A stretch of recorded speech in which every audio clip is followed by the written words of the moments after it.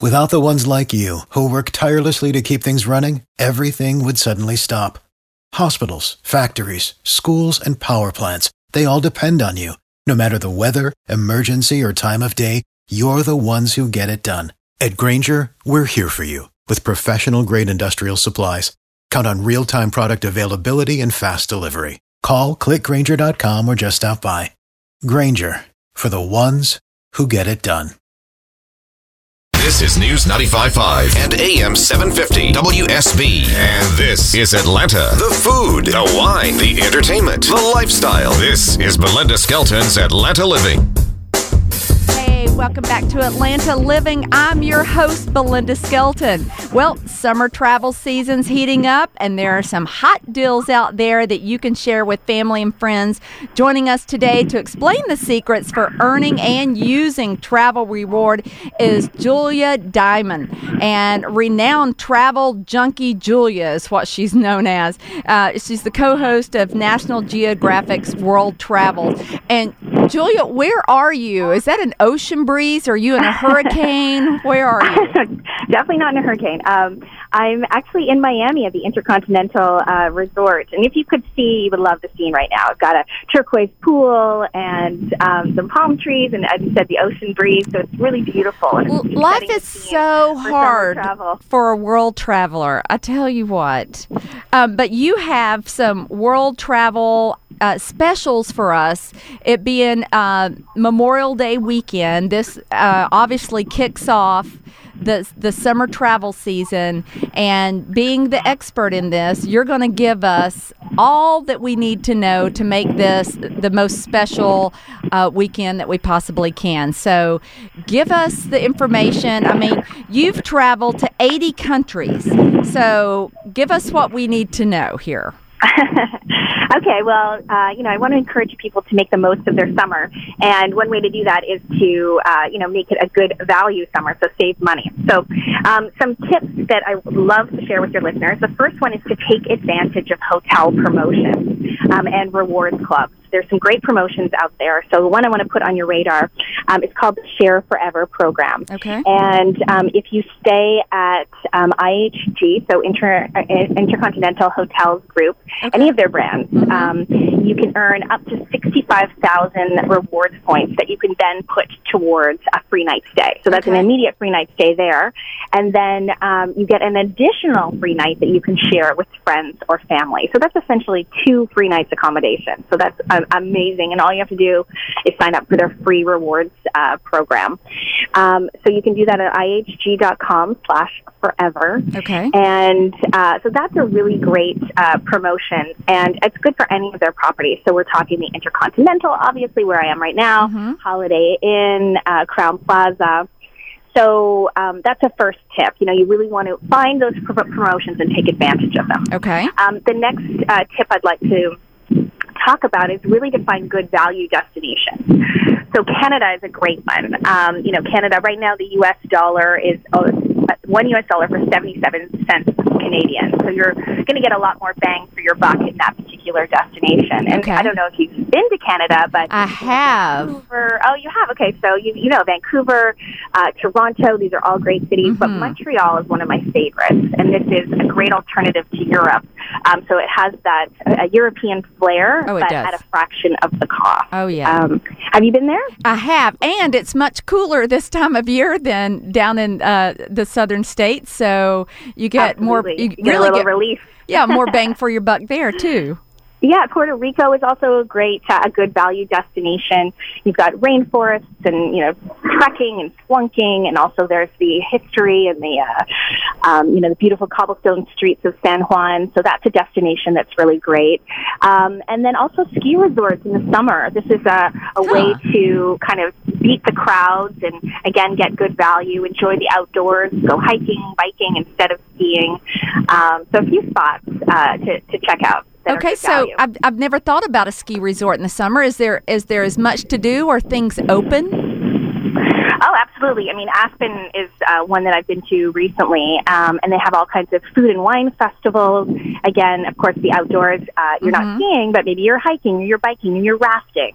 And a lot of the restaurants, will offer special deals because it's not high season. Okay. Now, you always are going to save money if you're going like a salmon upstream. So if you're going off the radar places. So if you're yinging and everybody else is yanging, what is the off the beaten path place to go this summer? Well, this year marks the 100th anniversary of the National Park Service. Mm-hmm. So if you want to get away from the crowds, where better than, the wilderness. Right.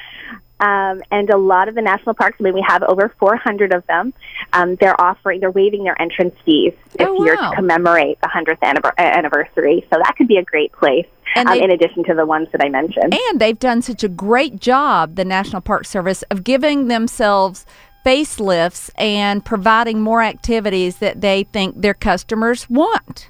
So it's not the stuffy park service that you think of back when your parents were dragging you there. There's just so much to offer if you're interested in, one place I recently went to were the Channel Islands, just a little north of Los Angeles, and you can kayak there, and there's, dolphins, and it's just a really beautiful place to kind of ditch the city and be one with nature. Okay. And if people want a beach, and so we're in Atlanta, where would you suggest a close, great, affordable beach destination for Atlantans?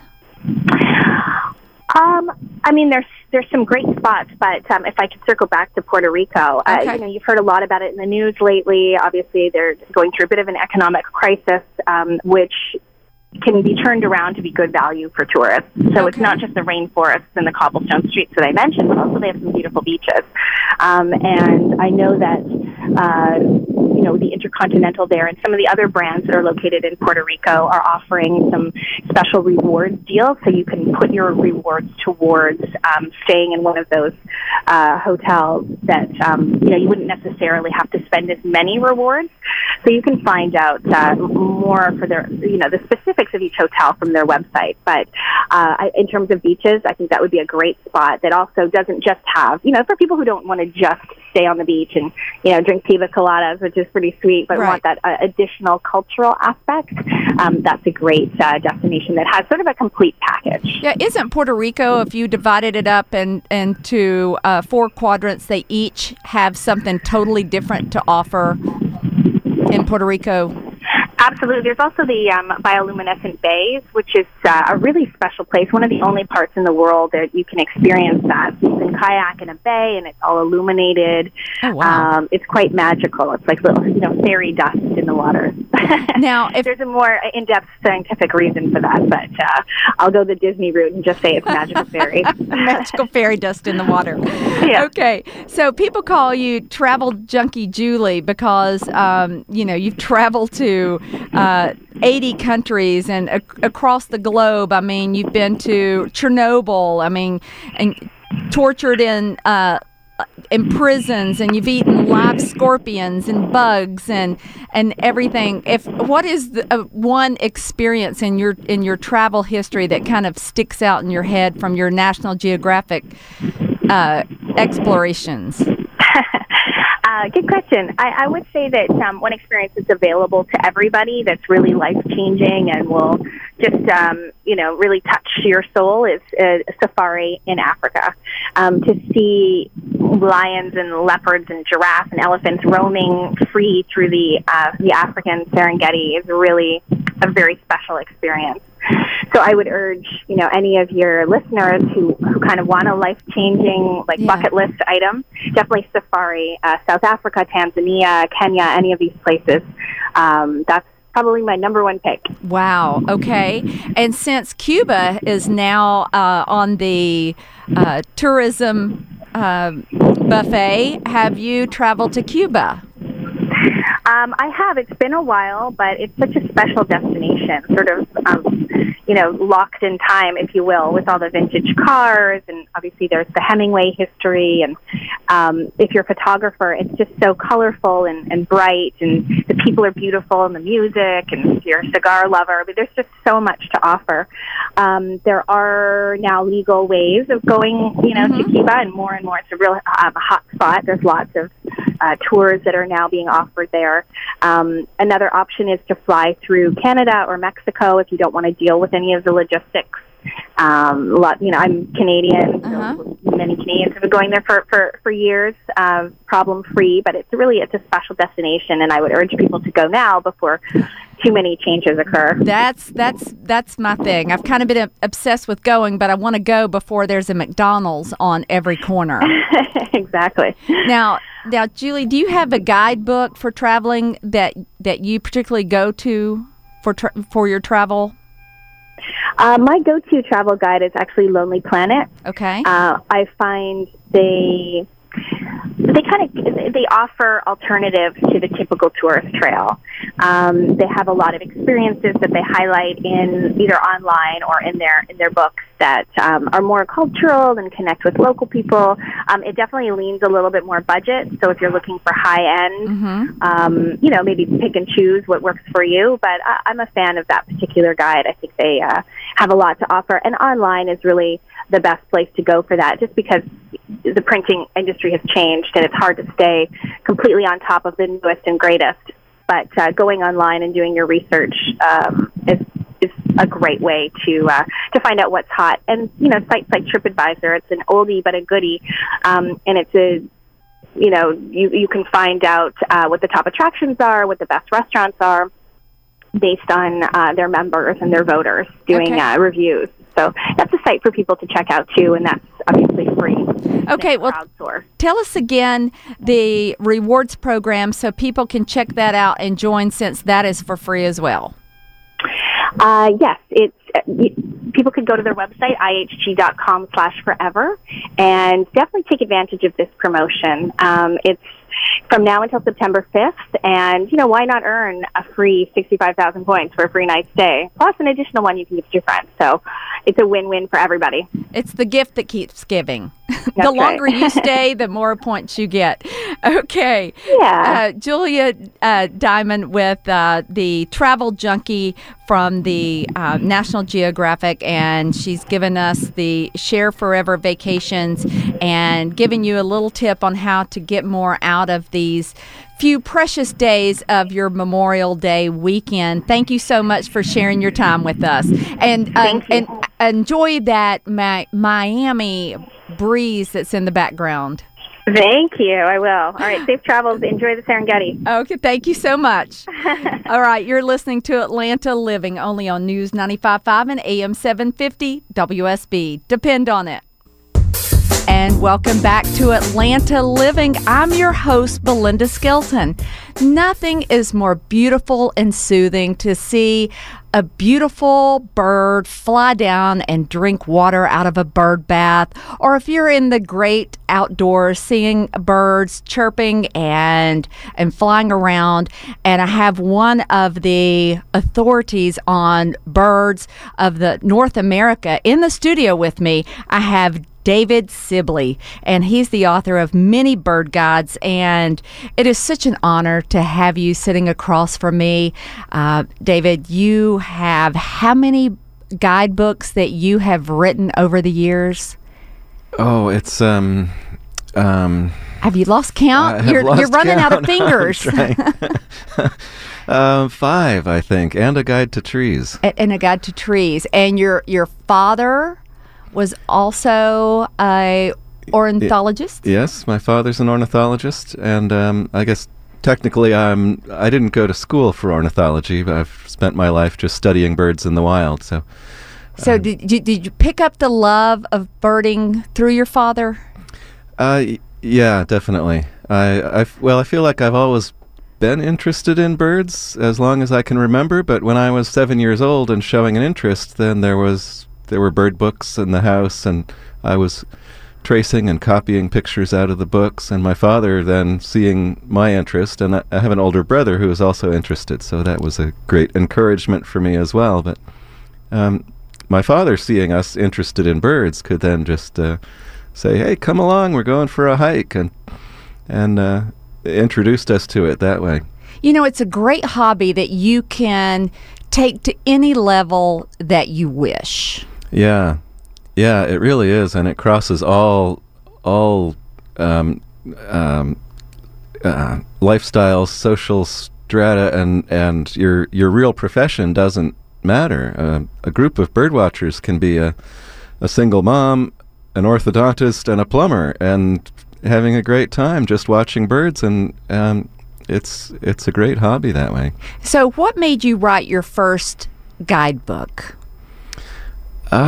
Well, to me, birding and drawing have always been one thing, really. I've always drawn birds and watched them, so the drawing part was something that has always been a part of bird study, and growing up as a birder, with my father being an ornithologist, on weekends we would go birding. Essentially, all of the adults that I knew used field guides. Everybody was a birder. So a field guide is a book that would have drawings or illustrations of birds, and if you see a bird, you start narrowing it down based on its features to find out what type of bird it is. Yeah, it's kind of the illustrated catalog of birds, and you sort through it to find a picture that matches the bird you've seen. So as a kid, it seemed to me like being the author of a field guide was a perfectly normal and viable career path. The next step for you. Well, it's just amazing at the quality of illustrations, and you did all the illustrations in your guidebooks. I did. Yes. And so these were taken from actual paintings. Yeah. That you've done. I mean, this is incredible work. This is like masterpiece works that they've computer. How did they take your paintings and modify them for the book? For the book, yeah. Well, I do the original paintings in gouache, which is a type of watercolor paint. So I do the original paintings on a regular sheet of watercolor paper, and then I send all the original art to the publisher, and they have it scanned, so it gets, and it's the same process as anybody could do in their home now with a $99 scanner, except this is very expensive, very high-tech, real publishing scanner, but it's the same technology essentially. So the images get scanned, and then there's other software that's used to assemble all the pieces to take each individual scan of each image. And there are over 7,000 individual paintings in the books. So it all gets pasted together into a book and then printed. You have to be so technically on point with your paintings, because people are identifying the birds based on your paintings, whether it has a red throat, a white little crest, or what have you on the bird. Each feather is individual. Yeah, and the differences between some of the species are very subtle, and capturing those differences in the paintings is really a challenge. But if I don't get it just right, I certainly hear about it from my fans. I They did keep me honest. I did go online because this Sibley Birds East is the second edition of your East and West Bird Guides, and the original edition was in 2003. Yep. And I was reading some of the reviews, and they were like, "Oh, David, now the map needs to include this." And so birders are very exact people. There's no gray. It's partly that birding is a very local thing. It's people do it in their backyards, in their own park, and they get to know that area really well and the birds of that area really well. So everybody looks at this field guide and views it from the perspective of how does it work for the birds in my patch, in my neighborhood, and some very specific things come up that Now, how does the Sibley Birds East book guide work for someone who's never used one of your books before? It's like I said, a sort of an illustrated catalog of all the birds, and it's a lot of species. They're arranged in their family groups by their relationships. So the species that are related to each other are grouped together in the book. So all the ducks are together, all the hawks are together, the woodpeckers, and those are groups that most people will know by the name what a duck looks like. Okay. And my advice for somebody who's just starting out, who's just gotten the book for the first time and it's their first field guide, would be to spend some time with the book at home. You'll already know ducks, hawks, woodpeckers, groups like that, but there are going to be a lot of unfamiliar names like vireos and warblers, and if you flip through the pages of the book a few times, looking at the species and paying attention to what the different groups are, then you'll have a sort of handle, a framework that will help when you start seeing birds in the field. And one of the good exercises, if you want to get a little bit more involved in it, a good exercise is to go through the book with some a highlighter or a little sticky tabs or something, and put a dot on the species that occur in your area. You can use the maps in the book to see which species are likely to be in your area, and go through and actually mark those birds. And you can start with the ones you see in your backyard and the ones you see in your park, and then broaden out to hikes, and you can take it to vacations, and you know, birding is something you can do all over the world. Yep. Now, so this is Birds of the East, and you take it from what are you calling the East? What are the parameters? Yeah, it's for birds and other wildlife. The division between East and West is really the Rocky Mountains. Okay. Oh. So. Okay. Yeah, way west. Yeah. So essentially, this Eastern guide covers all of the states that are completely east of the Rocky Mountains. Okay. So if you're in Colorado, that's in the west, because it includes some of the Rocky Mountains. But Kansas, Nebraska, Oklahoma are all in the east. So someone who wants to start bird watching, maybe what do they need to start out with as far as equipment? Do they need to go to their local sporting goods store and spend $1,000 on binoculars? What type of equipment do they need to set themselves up with to have the most enjoyment?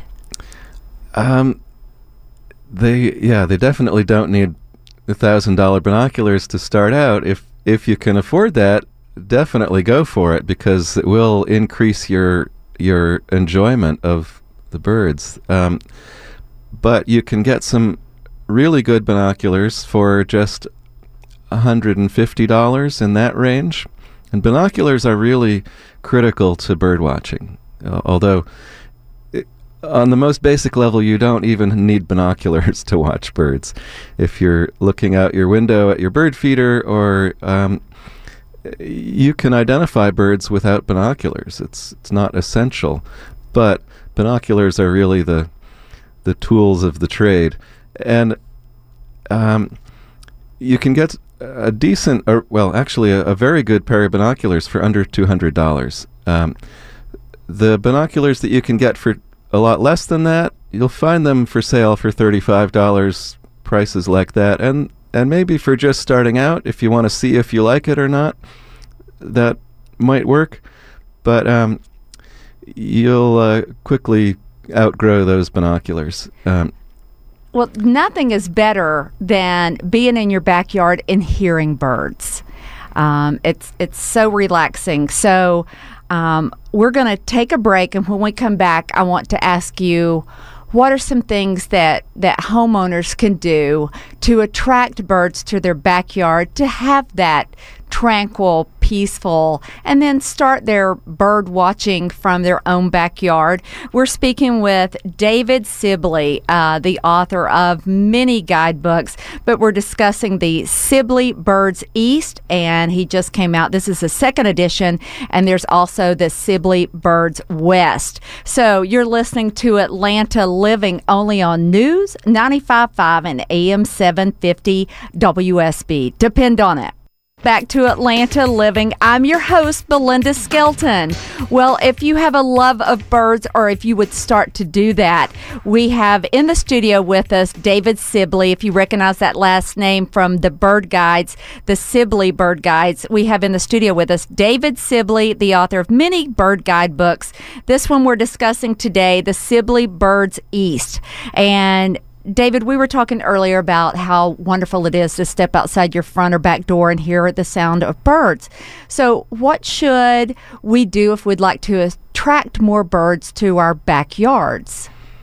Yeah, and that's one of the things that makes birds and bird watching so much fun, is that they're so mobile. They move around and they appear everywhere, even in the middle of the city in just a totally concrete backyard.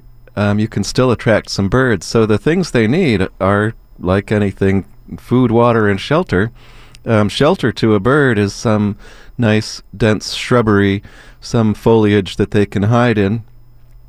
The small birds, they'll need to hide from passing hawks or other things. They just feel safer if they have that opportunity nearby. So if you're able to plant things like that, some shrubs or trees that will provide cover for the birds is really good, and native plants are best. And if there's plants that are particularly bird friendly, will also provide some fruit in the fall and winter. Oh, great! So hollies, things like that, are really excellent bird plants. And providing food for the birds is also a really easy and great thing to do. And any kind of, there's lots of different styles of bird feeders, lots of different kinds of food that you can buy. You can experiment with different kinds, see what works in your neighborhood. Generally, the most popular seeds are the ones with really high fat content, like sunflower seeds. News 95.